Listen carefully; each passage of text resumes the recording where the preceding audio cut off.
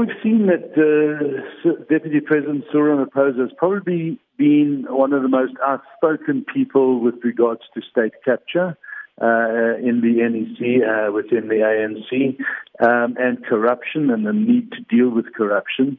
And so that in itself is encouraging for us. As you know, OUTA is an organization trying to tackle corruption and maladministration of taxpayers' money. So it helps to have a leader who has the desire and the will to go down this road.